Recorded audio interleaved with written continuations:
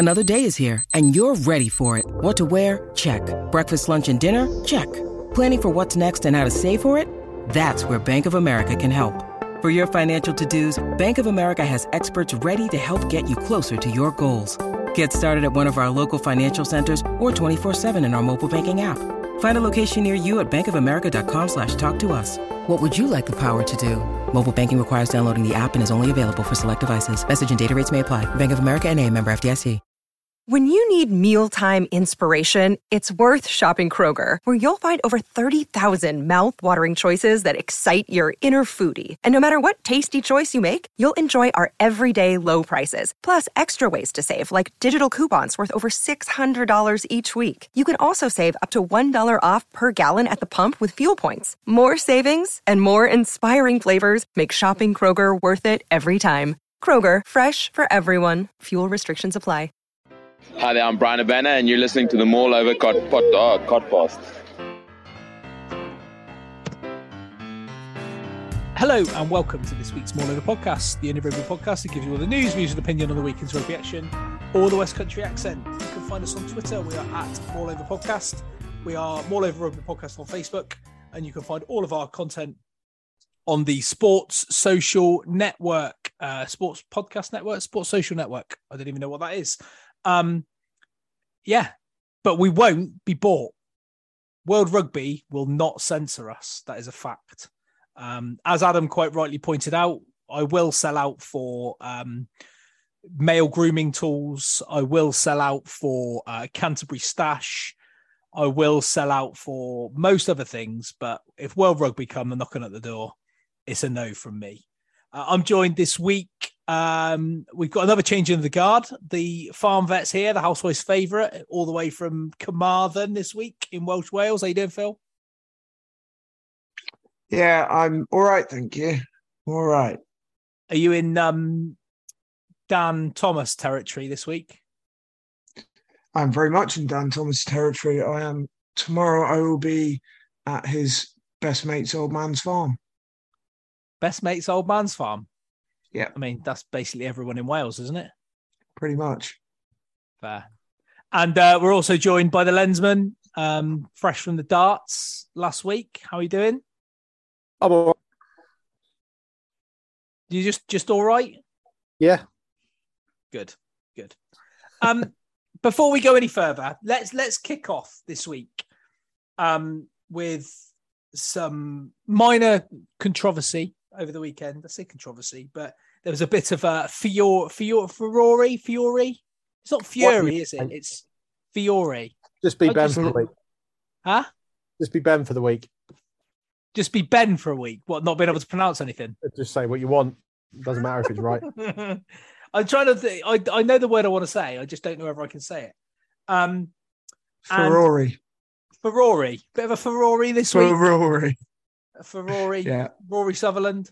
And I somehow managed to blow up. And those of you that have got the Mall Over Podcast Twitter on your phones, I hope you were able to mute and or turn off notifications if you had them on for the Mall Over account, because it went a bit bananas on Sunday after I retweeted that little passage from Lawrence Dallaglio claiming that Wasps were basically, for want of a better phrase, too big to go down. Which was a little bit, for my mind, insensitive, a little bit in bad taste, considering his entire argument was, well, Wasps have got a bit of a history, so they kind of should be treated differently to Worcester. He backpedaled quicker than a clown on a unicycle after the game, but those comments. I haven't seen. What was the backpedaling? I didn't see any of that. Well, the backpedaling was after the game when Nick Easter was in the studio, and it was all about rugby family and clubs being treated equally and all that sort of stuff. So there was obviously some kind of word said after the comments and what blew up on social media, because it did go pretty ballistic. He's also since added a clarification, not an apology, on what he meant through his other media commitments. And what was that clarification, Phil? Have you seen it? he's come out and said that he doesn't think that Wasps should be treated any differently to Worcester should they go into administration, but he just thinks that there's a lot of heritage around that club that it would be a massive shame should it happen, which pretty much contravenes what he did say. But I mean, what he did say was, in my opinion, wrong. Wasps shouldn't be treated any differently if they go into administration. But everything in the lead up to that was actually quite useful to get a bit of insight into the situation that's happening at Wasps, if you care that much about it. And I'd rather watch rugby. Yeah, I think we all would. But, we find ourselves in a position where we've got clubs going out of business. We've got Wasps who potentially could enter administration, if not be bought out by someone like Mike Ashley, which, Lord only knows what will happen. What if Wasps get bought by Mike Ashley? But you put Steve Bruce in charge. Yeah, rightly or wrongly, it seems that the comments that he made,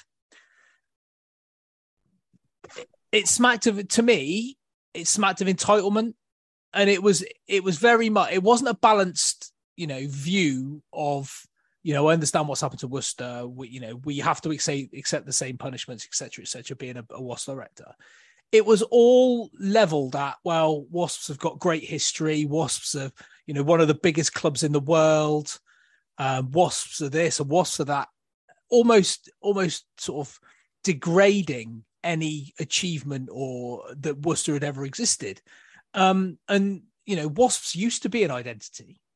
Wasps used to be a big brand. I think the minute they up sticks and moved out of London, further away when they went to Wickham and then even further to Coventry, I think they kind of lost all that.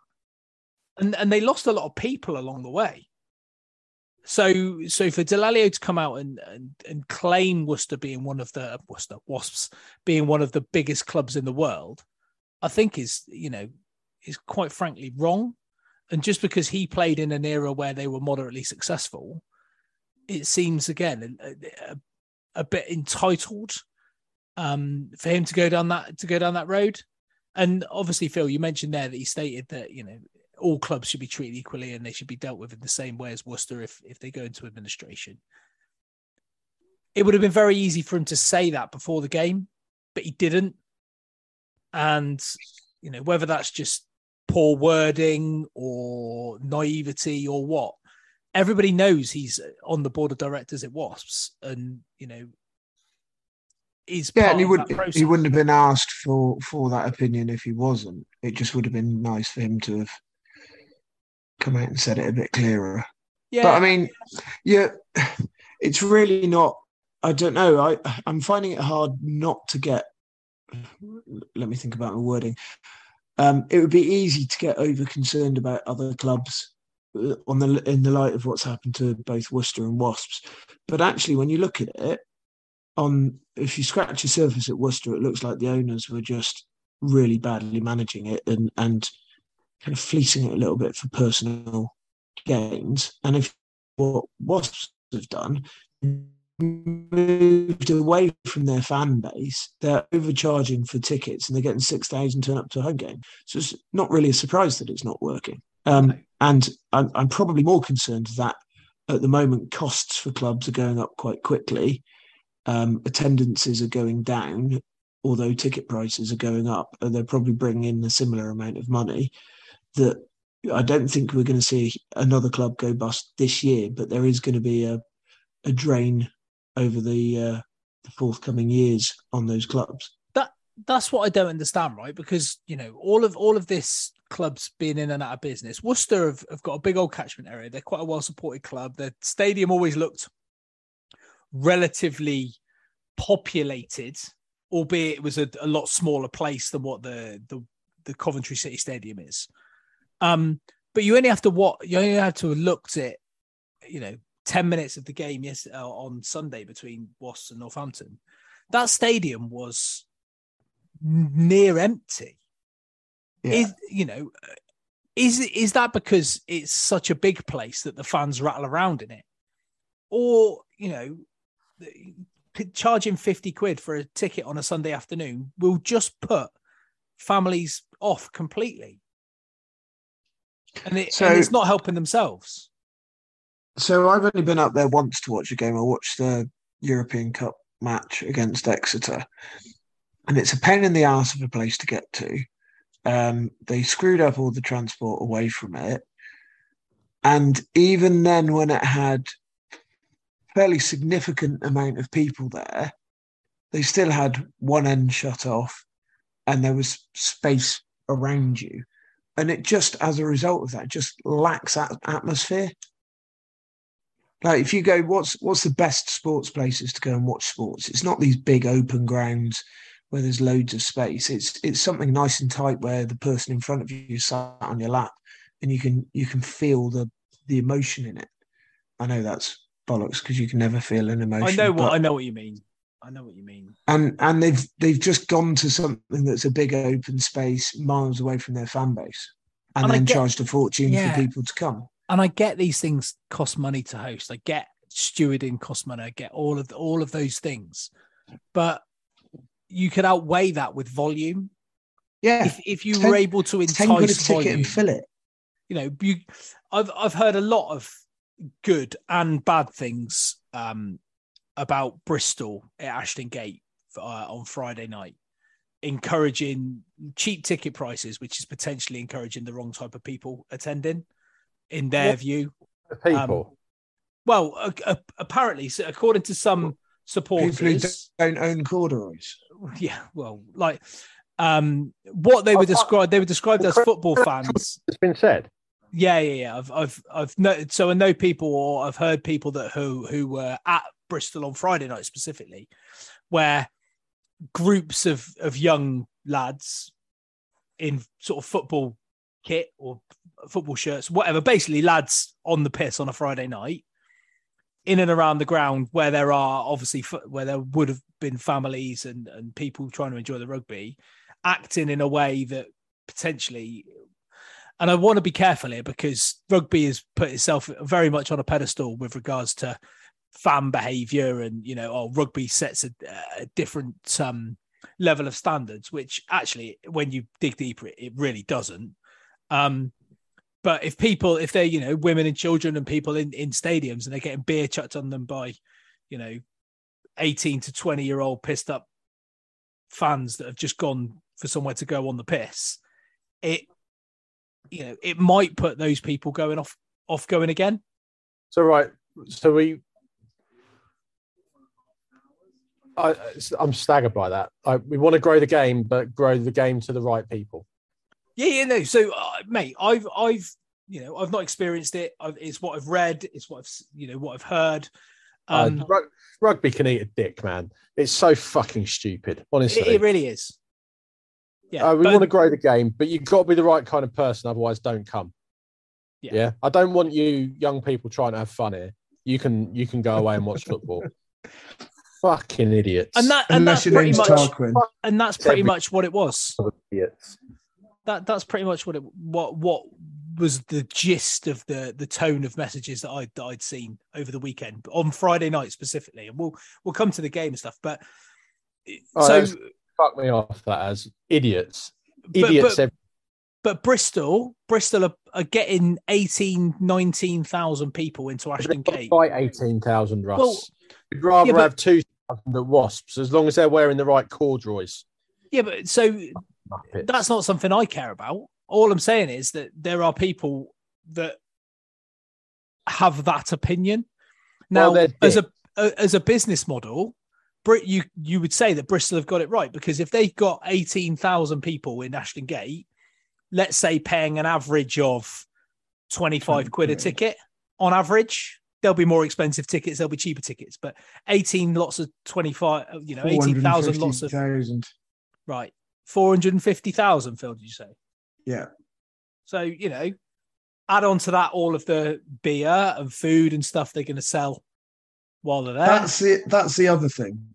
What kind of miserable twat goes to rugby and doesn't at least buy a pint or some chips or whatever? The kind that shits themselves when somebody gets a head knock and doesn't get stretchered off and then is out for 12 weeks. Yeah. So actually, and leave rugby to people who actually like it, like the lads who are going there for a good time. Yeah, fill the stadium, give them 5 pints each, let them have a laugh. All those people can bugger off and watch tennis. Or just have For us, I came here hoping to talk about having a nice time chatting about rugby, and I'm munked off because of all these fucking idiots everywhere. There are idiots everywhere, Doug. And you never come here to have a nice time to talk about rugby. Don't lie to me. You come here to have a nice time taking the piss out of me. Well, yeah, and whatever else comes along at the moment, because I'm shaking with rage about people who are angry that the wrong people are going to rugby when there's rugby clubs going to the wall because not enough people are watching them. Honestly, like I said, rugby eats itself from the inside.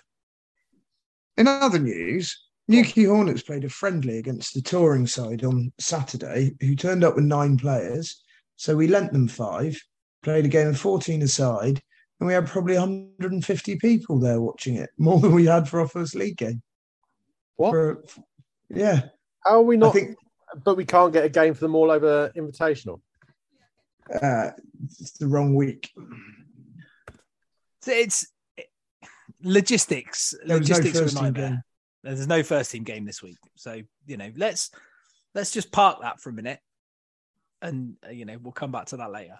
Let's talk about some actual rugby, and obviously we mentioned the game at Ashton Gate on Friday night, Bristol versus Exeter, and what was, well, for me anyway, a very, very good game. Bristol come out early, Phil, and it looked fairly ominous in that first sort of 15 minutes for Exeter. Set piece for Bristol was working well.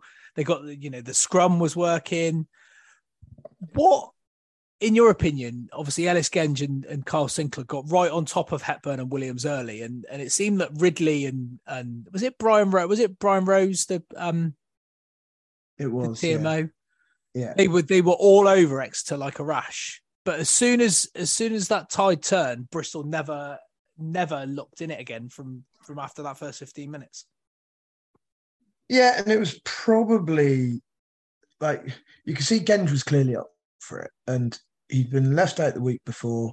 They'd got fairly soundly hammered by Newcastle, and you could see he was up for it to the point where he was almost overcharged. And the turning point really was about a couple of minutes, about 14 minutes in, Bristol really dominated the first 10. And about 14 minutes in, Exeter had the ball in hand for their first real significant period of time and didn't really go anywhere. But you could just see Genge start to tipple over the top. And then he got carded. And when he got carded, Bristol went to pot, went to absolute pot. And can we be honest here, right? If Ellis Genge wasn't England, if that was anybody else on the pitch, if that was Williams or Hepburn, or if it was a Jake Woolmore or Will Capon, do you think that would have had a different outcome? Because I would say 8 times out of 10 that ends up being a red card. And not that I want to see people get sent off. And frankly, I'm quite pleased he didn't. Yeah, I think it was exactly the right decision. But I think 8 times out of 10, TMOs will talk that up to a red card. Yeah. And to the ref's credit, he wasn't having any of it. But it was just a massive turning point. And from that point on, really, Bristol didn't have an answer to anything. The scrum stopped going forwards. They were giving away penalties left, right, and centre. The players just didn't seem overly connected in defence.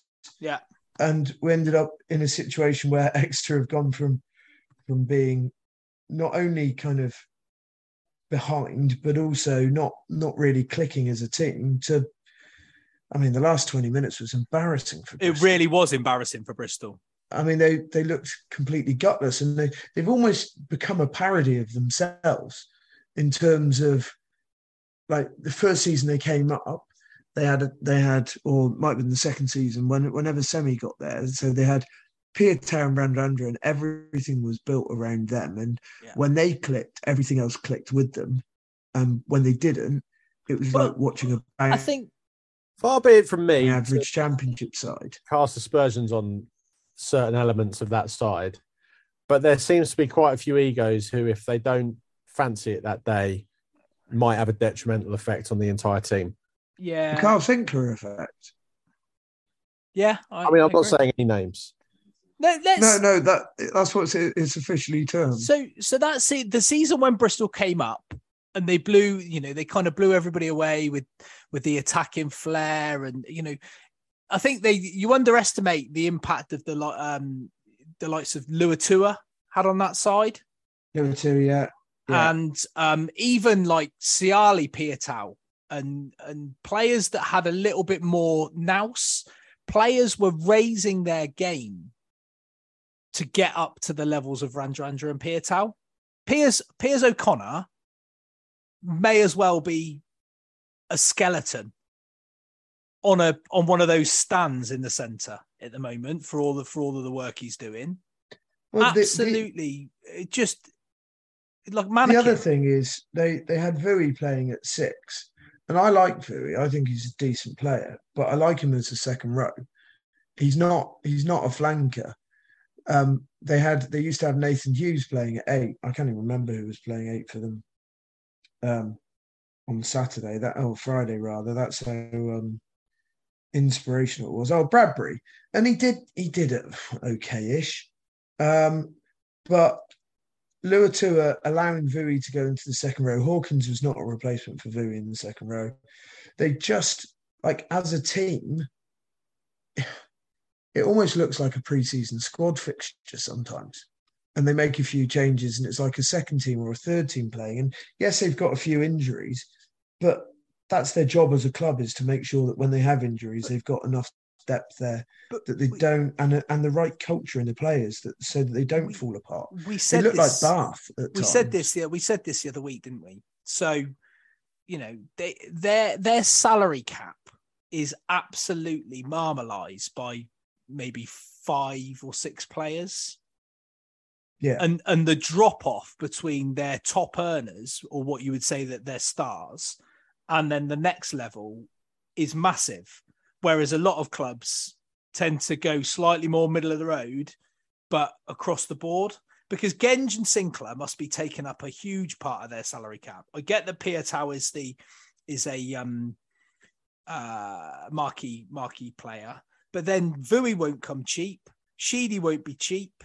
But then you've got the likes of Hawkins and Fricker and Bedlow and, Richard Lane, Joe Joyce, right? Joe Joyce, functional Bristolian hard man, not really a Premiership second row that's going to light it up, especially if he's got Hawkins next to him rather than Vui. And then you take the back row suffers because of it. The week before, Bradbury was excellent against Newcastle in that defeat, anonymous on Friday night.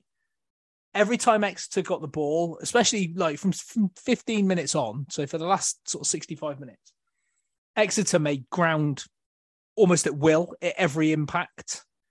They other than in the scrum, where there could have been some differences, especially towards half time.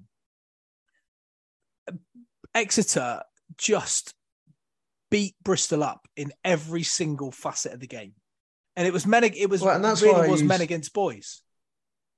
And that's where I used the term gutless. It was every single carry from an Exeter forward. And yes, they've got some good carriers, but every single carry without fail, they're making 3-4 yards after contact. Yeah. And that at Premiership level just isn't acceptable. Yeah. And then Exeter were bringing off the bench the likes of Cowan, Dave Ewers, Catter, Schickerling. Harvey Skinner's been really impressive this season. Van Heerden, like they're replacing, Janis Kirsten with Van Heerden, and it's just big lump of meat after big lump of meat, and Exeter really do look something quite like it again after a quiet season last season, a bit of a rebuild, maybe bit of a step back. Where do we need to improve? How do we overcome this being held up over the line thing, which I think really really force them to change their game plan. Because how many times were Exeter used to just batter down teams' try lines until they beat them into submission, and now as soon as they get held up over the line, they have to relinquish the ball and have to start again. So they've had to think a bit differently. And one thing that was noticeable, and I heard them talk about it on the guys on the X Chasers, is the work rate of the Exeter backline, Woodburn and Knoll specifically, Capstick and Shinza in the wide channels.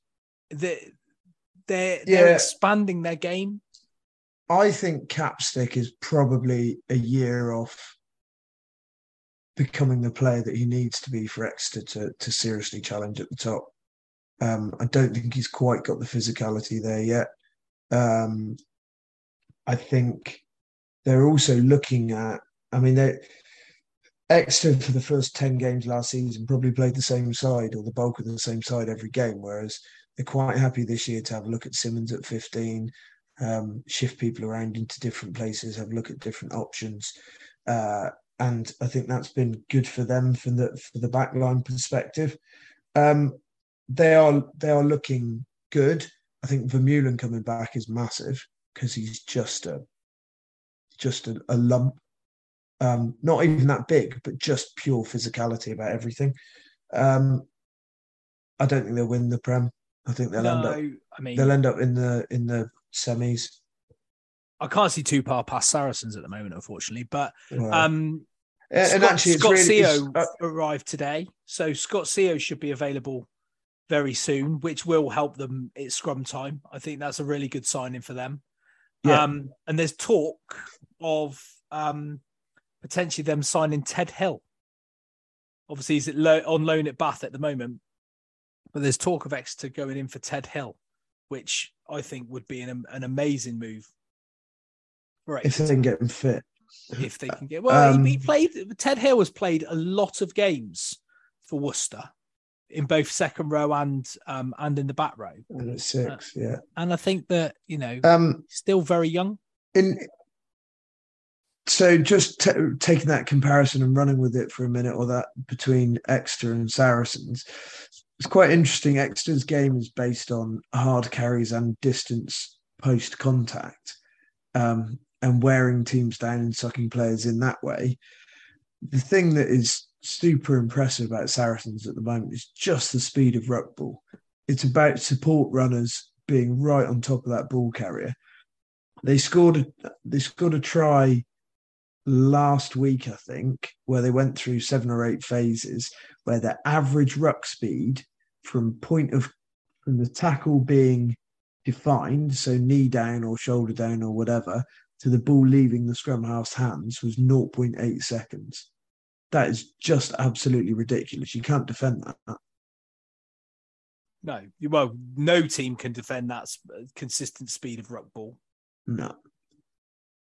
It's just not possible. So, but again, like just going back to Exeter and Bristol. I think for Bristol, they seem very much, and Doug mentioned it, is they've got the big players that have got very much an attitude, and when everything's going in their direction, the garden is rosy. As soon as it doesn't, it can seem to implode very quickly. And I think Pat Lamb's style of management might not suit that sort of player too well in the long term. I think that could be quite confrontational and quite toxic. I don't know what you guys think about that, but it seems obviously he seems a bit of a... I'm calling it now. I reckon Lamb will go at the end of the season. Even though he just recently signed a 6-year contract. It's he signed the Alan Pardew contract, didn't he? Exactly. They'd have to pay him too much for that to happen. And he won't walk away. He won't walk away, given the fact that he's got that length of contract. He'd be fucking nuts, wouldn't he? So Lansdowne will have to pay him off. So who the fuck knows? I did want to very quickly mention yet again, without sounding like a broken record, sick to shit of TMOs just inserting themselves into the game. And I assume that in all of these sort of circumstances, it's got to be the referee, right? Before the game, they'll have their little meeting, and Christoph Ridley will say to Brian Rose, "Oh yeah, just jump in whenever. I want you to tell me about knock-ons and forward passes and this and that and everything." There were at least 3 times on Friday night where Brian Rose called a knock-on the floor, both ways, in the middle of the field at the bottom of a ruck, when Christoph Ridley is stood right there looking at the ball and let play on. He's no more than about 3 feet away, looking at that exact point. Now, if Ridley's not seen it, just let the game go. Just carry on. There's no reason for the TMO to go, "Oh, Christoph, there's a dock on there by White. Christoph." It's so infuriating. And it then renders the game borderline unwatchable because it's so stop-start. It's stop-start enough as it is. Just let those little things, if the ref doesn't see it, let it go. Unless it's in the direct, action around scoring a try, just fucking let it go, for the love of God. Please. Try scoring or foul play. I thought that was the remit of the TMO. Has that officially changed? I think, but every game's different. Every little referee crew is different, which says to me, it's the guy on the field who sets the stall out or the parameters of what he wants to hear from the TMO. And then that says to me, it's the strength of the referee. Because if the referee isn't confident enough to be making those decisions on his own, and he wants the TMO to do it, then why is he refereeing in the first place? The best referees don't really listen to the TMO. The TMO puts the stuff on the screen and the referee makes a decision. That's what the best referees do. Quote me if I'm wrong. I'm wondering whether Doug might have any insight in terms of who leads the relationship. Is it the ref or the TMO who decides what that relationship looks like?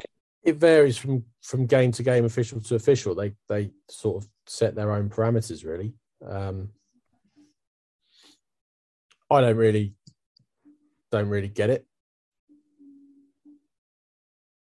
Having done, again, the Army-Navy game last year without a TMO, I thought it worked better. But there is no clear remit. And that, again, it's a problem with the structure of the game at the moment. Like, the rules at the top level just seem to be made up on a weekly basis. It's like, this week we're going to do this.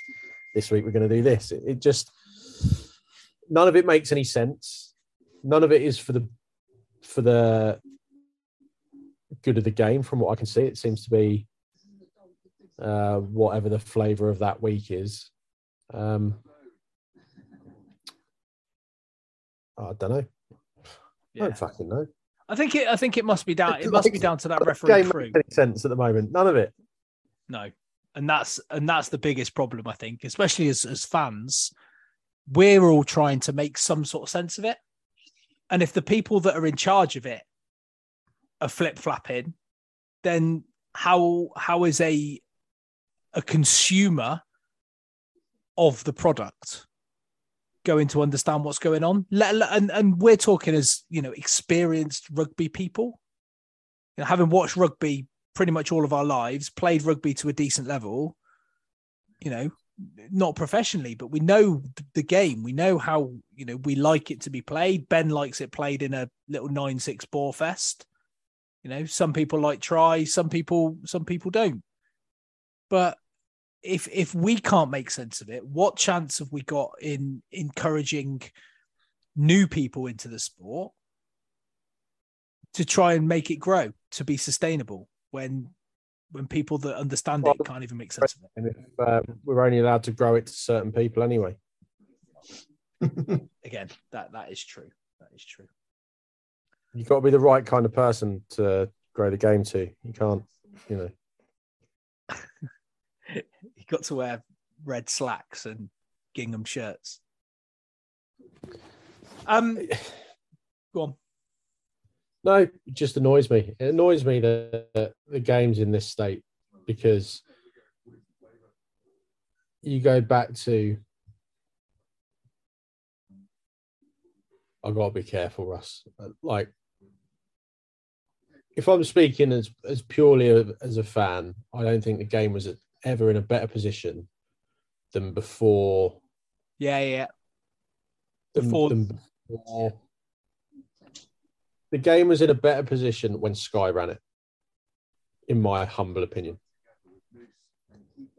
Because what Sky had was an element of control over the clubs.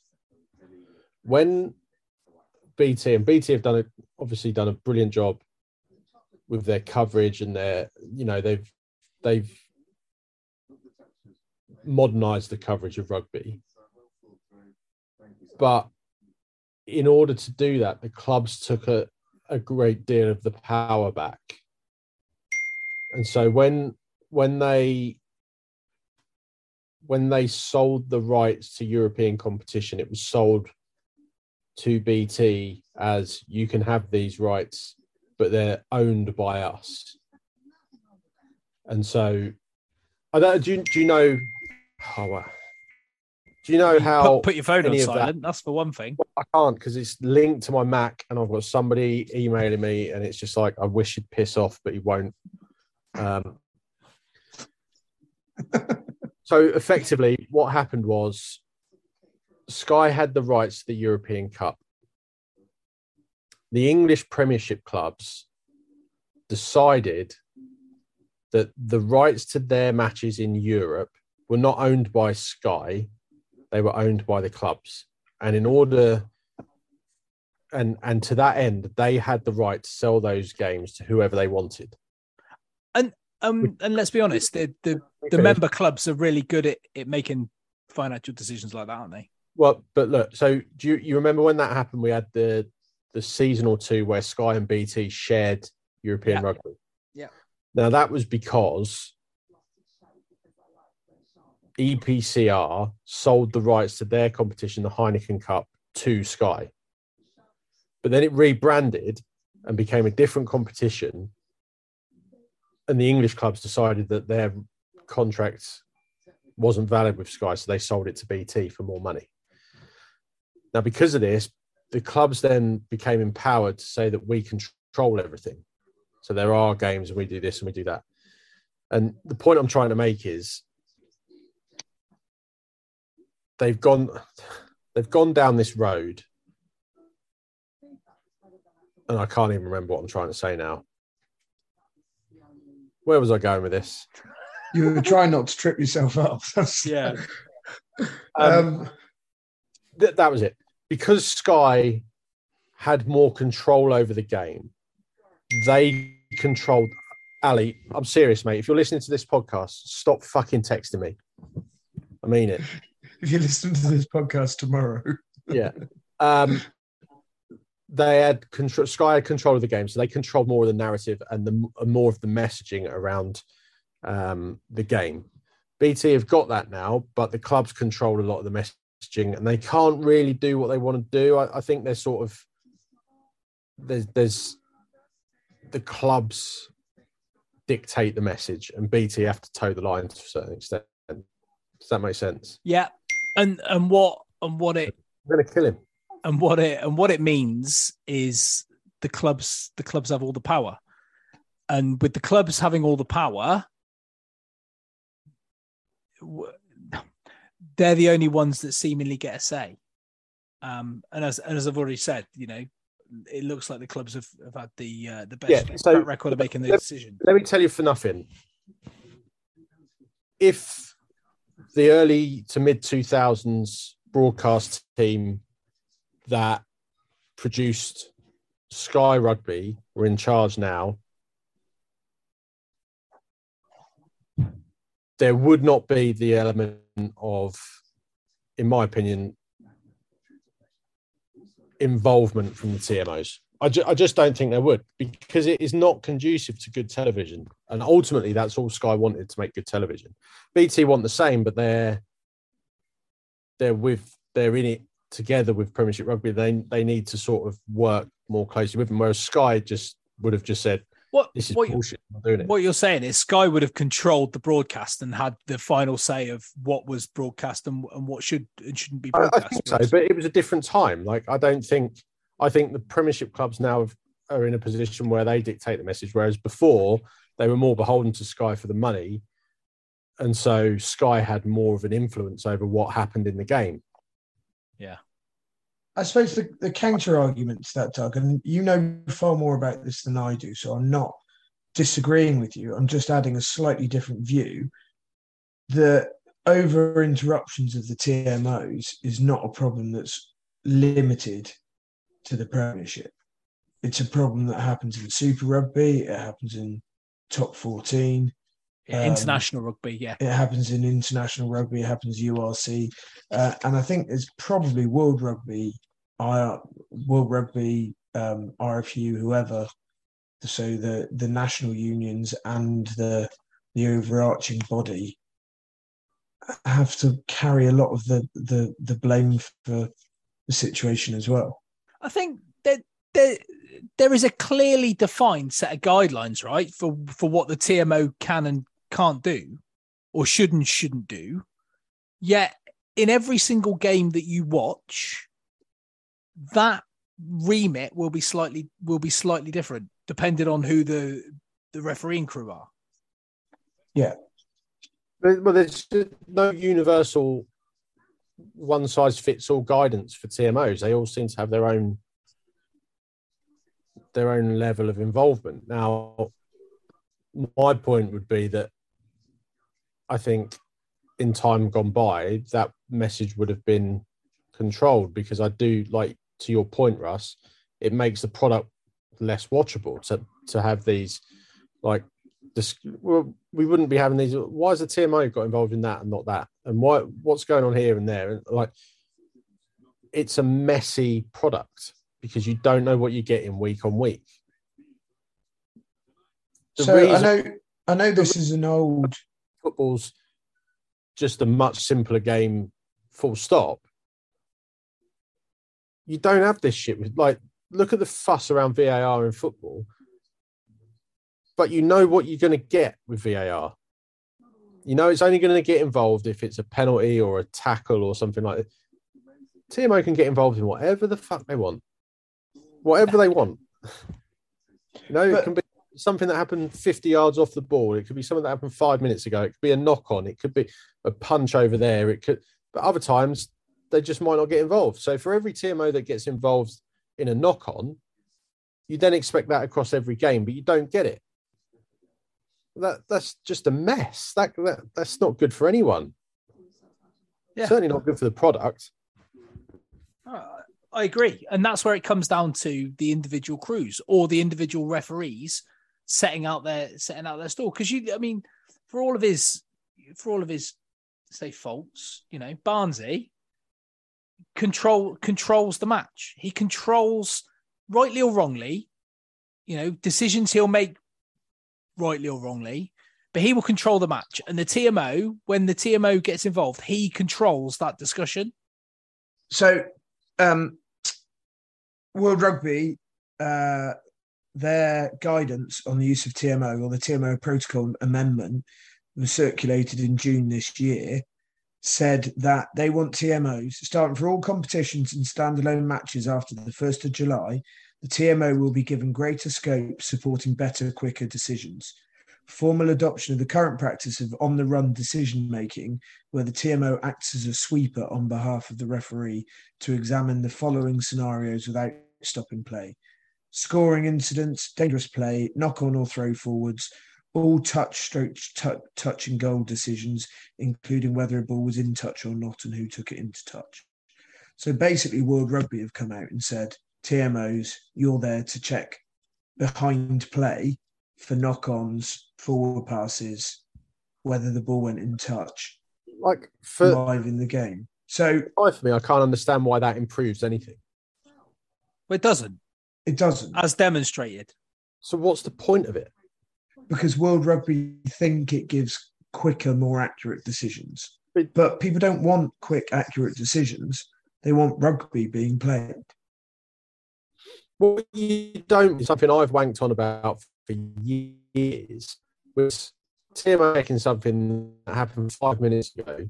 You then find out that it's an offside penalty or something like that, which renders the last 5 minutes of game clock completely irrelevant. Yeah.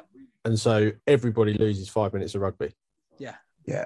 Well, there was an incident. I can't remember whether it was in the Exeter game or what, but there was an incident where one of the teams was within the 5 metre line of the opposition try line, doing pick and goes or one out runners, and the TMO said, "Oh, I've got a tackle that I want you to just check," and the ref went, "Is it foul play?" And he went, "Potentially." So the ref stopped the game to have a look at that incident and decide if it was foul play.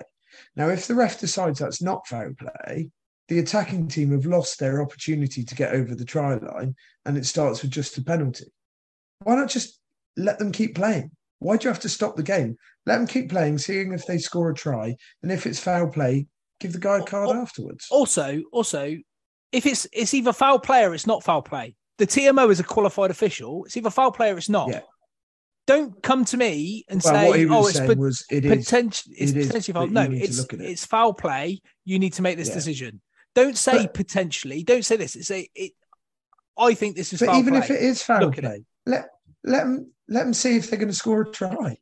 It's a bit like in football where they put the flag up 5 minutes late, 30 seconds later. That's a joke. Or which is a joke, but it's a similar sort of thing. It's almost exactly the same because they're going through phases. I've just checked. There's a knock on 2 minutes ago. In that last in 5 rucks ago, so there was a knock on. Go back for a scrum, please. Scrum, knock on advantage, and it just makes the game staccato. If that's the right word. Is that stop-start? Very good word. Huh? Like your chip. Very good. Like my chipping. Thank you, Douglas. I'm better now. Shot 2 over tonight through 9. I'll have you know, with the card in my hand. Yeah. So anyway, that's enough moaning about referees and TMOs. I feel like we do it every week, but it's such a big thing in the game at the moment. And it's because rugby's a fundamentally unwatchable product at the moment. And it seems like it's such an easy fix. And everybody I speak to is like... I feel like they've almost fixed it as to how they want it. They want the NFL model where every game is 48-37, which is where we are, roughly. Yeah. On that note, do we want to talk about Wasps' game against Northampton? Yeah. Yeah, why not? I thought it might give Doug an opportunity to talk about Saints being less saintsy and Wasps being more saintsy. Well, I haven't watched the game, so I can't talk with any degree of... Well, I presume you know what happened. Well, I know what happened, yeah, and it's, you know... It's the basketball approach that people are going for, but Wasps were 5 points up with about 6 minutes to go, got a penalty, slotted it, 8 points up with 2 minutes to go, and then just forget to play rugby. Just let Northampton score one very good try and one half decent try. But they turned into, like, that last 5 minutes, Wasps turned into Friday night's Bristol. Yeah. The team, there's a lot made in the press or, you know, on commentaries and all this sort of stuff about teams employing this defensive coaches and coaches for this and coaches for that. All I see is fucking rubbish defense in the Premiership everywhere. You cannot tell me that the attacking play is that good that all of these points are solely down to really good attack. It's just not. It's absolutely woeful first up defense. And, you know, and it comes from a lack of fatigue. And you see all of these, you know, injury. You talk about injuries. You talk about like collisions, all this sort of stuff. The reason it's able to happen like this is because the game is so stop-start. If the game was allowed to play and players were required to be fatigued at any point, going through phases, working through, because what's the longest phase of play you kind of see nowadays? I bet you wouldn't see a phase of rugby unless teams are kicking it to each other any longer than about 2 minutes before there's a penalty or a knock-on. No, you're probably right. 2 or 3 minutes. Yeah, you get like maybe once a match you'll get 16 phases, but yeah, it is 3 phases and the penalty, isn't it? Most of the time. Yeah. So with that in mind, players are almost constantly resting, which then enables, yes, faster attack, but it should then also enable better defense because people aren't tired, but it's not. And I can't work it out. I wonder if this is as a response to all of the red cards from last season from slightly mistimed tackles, that players are petrified about putting in the big hit, and as a result, they're making much more passive attempts to tackle. We saw in that Northampton game for the last try, Dave Ribbons took the ball accelerating but not flat out into Nizam Carr, and Carr went 5 yards backwards because he stood there and waited for Ribbons to get there. And physics says he's never going to come the best out of that. Like, players are not, on the whole, attacking the contact area defensively and trying to drive people backwards. And I do wonder if it's fear of red cards. Well, it's not even that. It's not even that, Phil. They're still tackling in a relatively high position. Do you remember when you were a kid and people used to say, well, no one can run without their legs? If somebody's running at you and you take their legs away from them, they are not going to go any more than about 2 or 3 yards, if that, just through momentum. Whereas if you go high, they're going to take you with them for 4 or 5 yards at least before they even think about going down. Yeah. Unless you're making a dominant hit. Yes. Yeah. And then it was called a chop tackle. Well, actually, it's just a tackle. Just tackle around the legs, which is what we were all kind of taught to do when we were kids. Yeah. It's made to be this special thing. But players are finding themselves in the middle ground where they're still fairly upright, but they're not going positively into contact, and it's never going to end up right on their side. Yeah. I feel like, I'm exasperated with the level of defence. Look,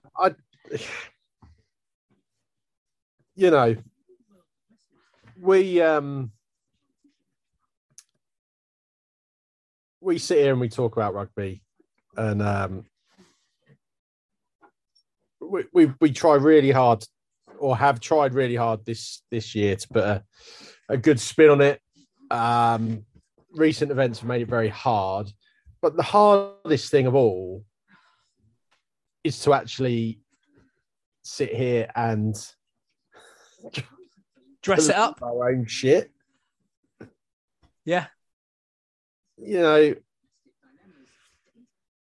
Since 2006, I've worked on at least one rugby match every weekend for every season, right?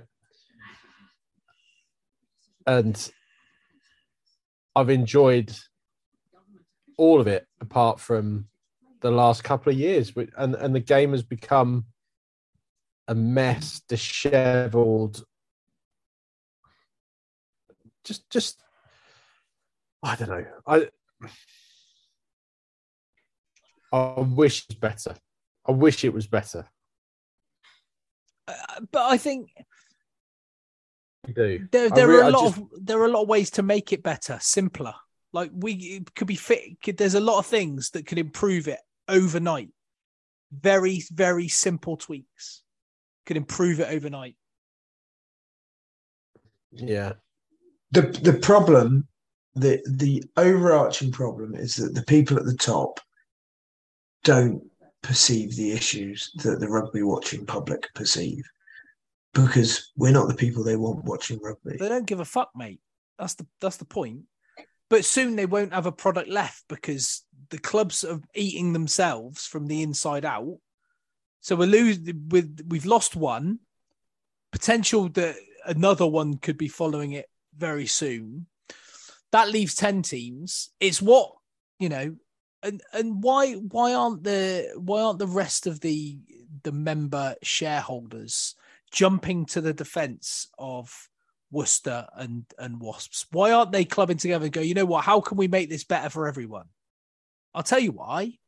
Because when there's less teams, the ones that are left all get a bigger share of the money. I think it's been telling that since Worcester have gone, there's been sort of token efforts to sort of, say, oh, it's bad. But really, all that's happened is the vultures have circled for them players.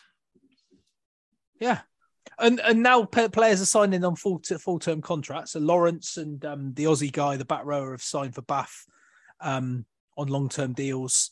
I know Tom Howe and Kitchener, not Graham. Andrew has signed for Saracens today. Obviously, Van der Merwe has gone back to Scotland and Sutherland's gone to Ulster. But the rest of the players, it's almost like, clubs, they couldn't have had that much salary cap left. I know there's some loan deals and there'll be people, doing some funny dealings, but injury dispensations and crap like that. Yeah, but those players. Where's the acknowledgement that there's a problem? Because it doesn't. Not from Lawrence Dallaglio. But it doesn't seem to me like anyone's actually saying we're in a bit of a mess. I think one of the Sale owners may have said it, but as I said a couple of weeks ago, all of these clubs are in the same position. All it would take is one bloke to decide he's had enough, and that's your lot.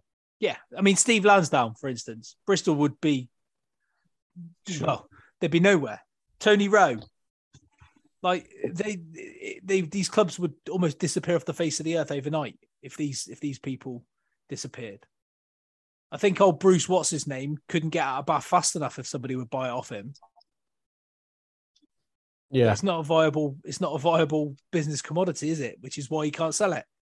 So, I don't know. Again, it's difficult. The whole thing is fucking rotten to its very core. I feel like I've done almost an hour, if not more's worth of absolute moaning. So I don't really want to talk about rugby anymore. So let's do any other business, get out of here, shall we?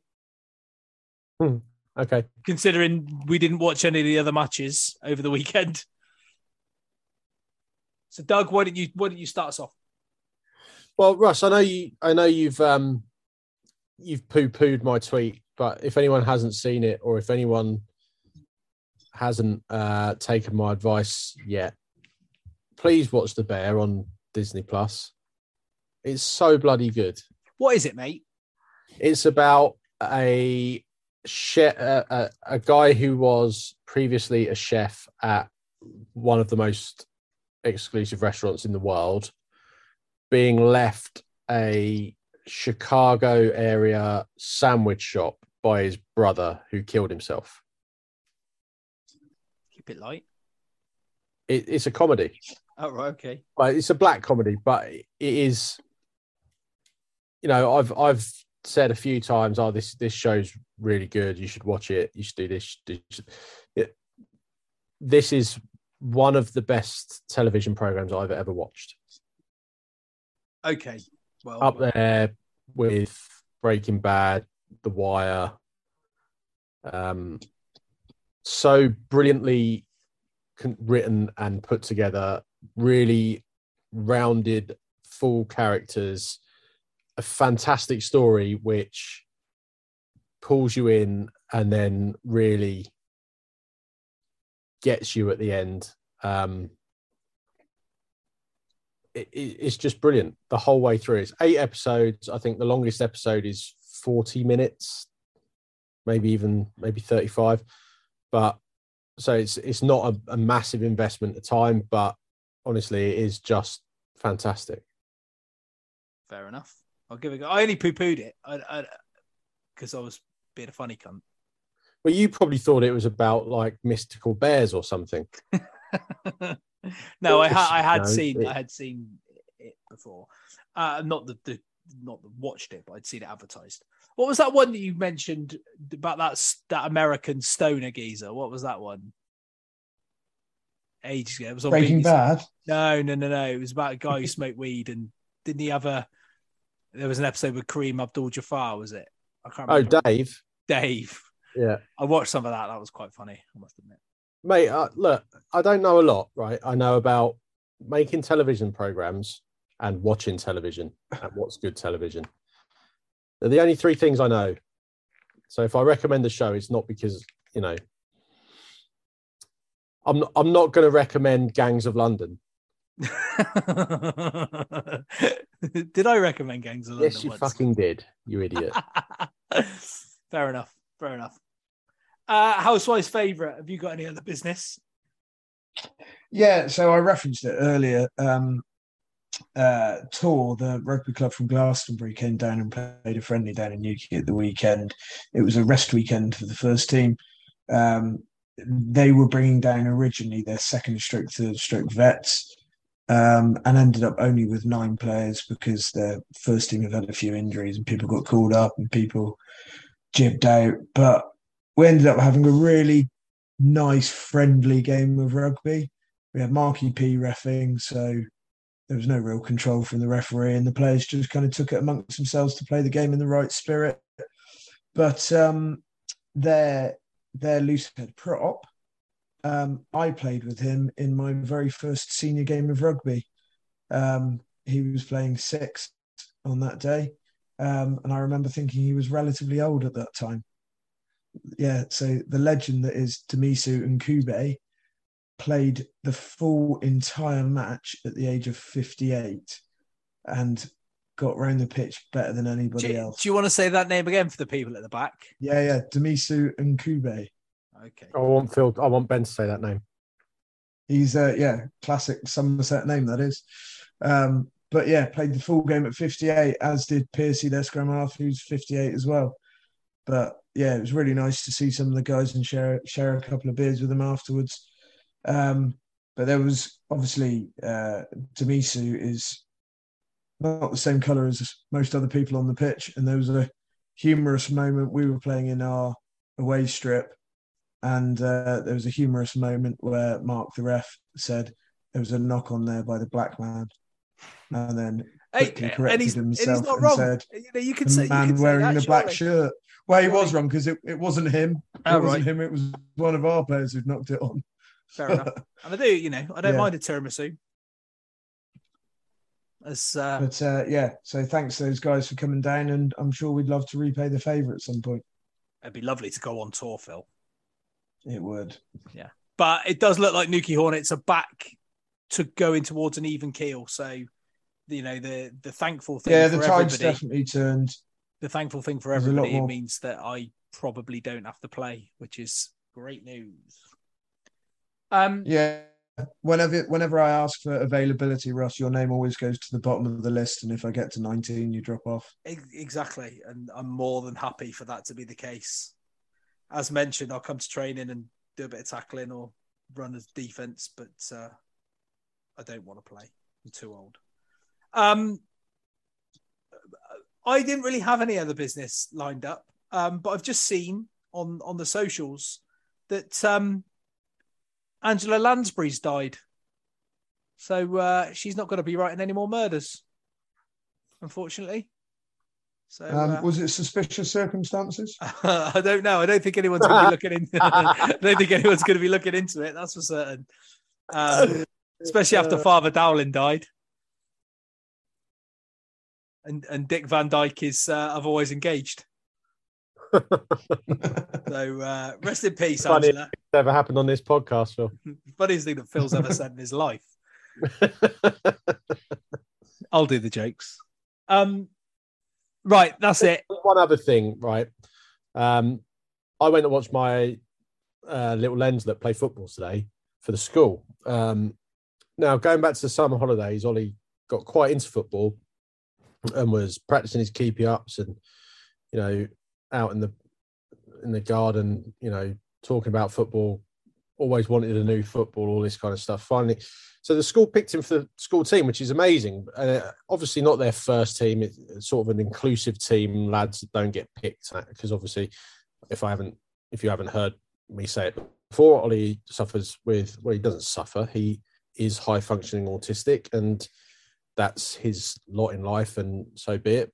But I just want to say there's a special place in hell for little shits who rip the piss out of him for not being very good at football and have shot his confidence to bits to the point where he had real anxiety about playing today and was on the pitch constantly looking for a way to get off the pitch because he didn't want to do it because, in his own words, I'm just not very good at football. Like, I fucking hate kids, man. Just, I just wish things were easier for my little dude, because that's pretty shit. And that's fucking awful, Doug. That is absolutely fucking awful and absolutely disgraceful. I was having a conversation with a mum of a kid who I don't think there was anything other than the fact that they were shit at football, and the teammates just laughing at them about how crap they were and then demanding that they don't get on the pitch. So the kid ended up leaving the club and not feeling very welcome. And I tell you what, the parents of those kids need a proper beating. Look, I understand they're kids and they're going to do this kind of stuff, but and the coaches as well. The coaches that stand by and just let it happen. But look, the coaches have done their bit by having a team for the lads who don't get picked, right? And there's a team that do and a team that don't, and a team that can and a team that can't. But it's just, it's pretty heartbreaking to watch someone have just somebody who suffers with anxiety anyway because of his neurological condition. And I understand that that's kids being kids, and Russ, I can probably see you bristling at the thought of it anyway. No, not at all, right? Because kids are kids, and we've all been there, right? And we, as kids, we've all probably been horrible. Probably more so in our generation, when there was less awareness to things like autism and the the autistic spectrum, and where people sat along that. So I kind of get it from a kid's perspective, and it doesn't make it any better by any stretch of the imagination, and it makes it that much harder to process for children. But it does, Phil hit the nail on the head. It starts with the adults in their lives being more aware and being more up to speed on what their kids are doing and saying. It's even within a sporting environment. Like I having coached kids sport now for quite a few years, it's very easy to see when kids are being little shits, and it's also very easy to stamp down on that quickly. And they're the ones that should be left out and excluded until they can operate themselves in a manner which is as inclusive as everything else. Absolutely. And I could, I can see certain personalities with Twitter accounts and podcasts that may say, oh, well, they just need to toughen up. That's just life. You need to get on with it. No, it's not. There's no, he loved playing football and wanted to play football, and he shouldn't be excluded or made to feel like he can't because some kid's being a little shit by people who are supposed to be his teammates. Yeah, especially, and I don't want this to come out in the wrong way, but I fear it's going to in a team that is specifically designed for the people that probably wouldn't get a game ordinarily. So I think it was anyone within that team. I think it was, kids in the playground because he takes his ball to school and he does his keep ups and all that kind of stuff. Right. I think there's other kids in the school saying, "Why are you bothering? You're rubbish at football. You can't do this. You can't do that." It's little things that, as a parent of a child with additional educational needs, that I knew the day would come, but it doesn't make it any easier when it does. No. No. You're completely helpless in that regard. So if your kids, if you hear anything, if anyone out there has got kids and they're being mean to other kids who don't have the same advantages in life, then just fucking tell them to stop being dicks. Yeah, whether they're your kids or not. Yeah. Like if you hear a kid being a dick to another kid, as an adult, you should stop it. As an adult, you should be responsible enough, regardless of the situation. You're not being physical. You're not being mean. You're not being abusive. You're not being aggressive. But you were well within your rights to tell any kid to stop being a dick to another kid. Period. The Maul Over podcast approves that message. Now, bugger off and don't be too mad at us moaning about rugby. It's probably the only thing that we will all actually agree on ever. So there you go. Anyway, we'll be back next week. Hopefully having watched a bit more rugby and a bit less moany than we are this week. But hey, at least we're recording a podcast, eh? Like, we could have no podcast whatsoever. Yeah. And how would you like that? You don't pay for it anyway. You're lucky to get anything. # freeloaders. Yeah. See you later. Go well.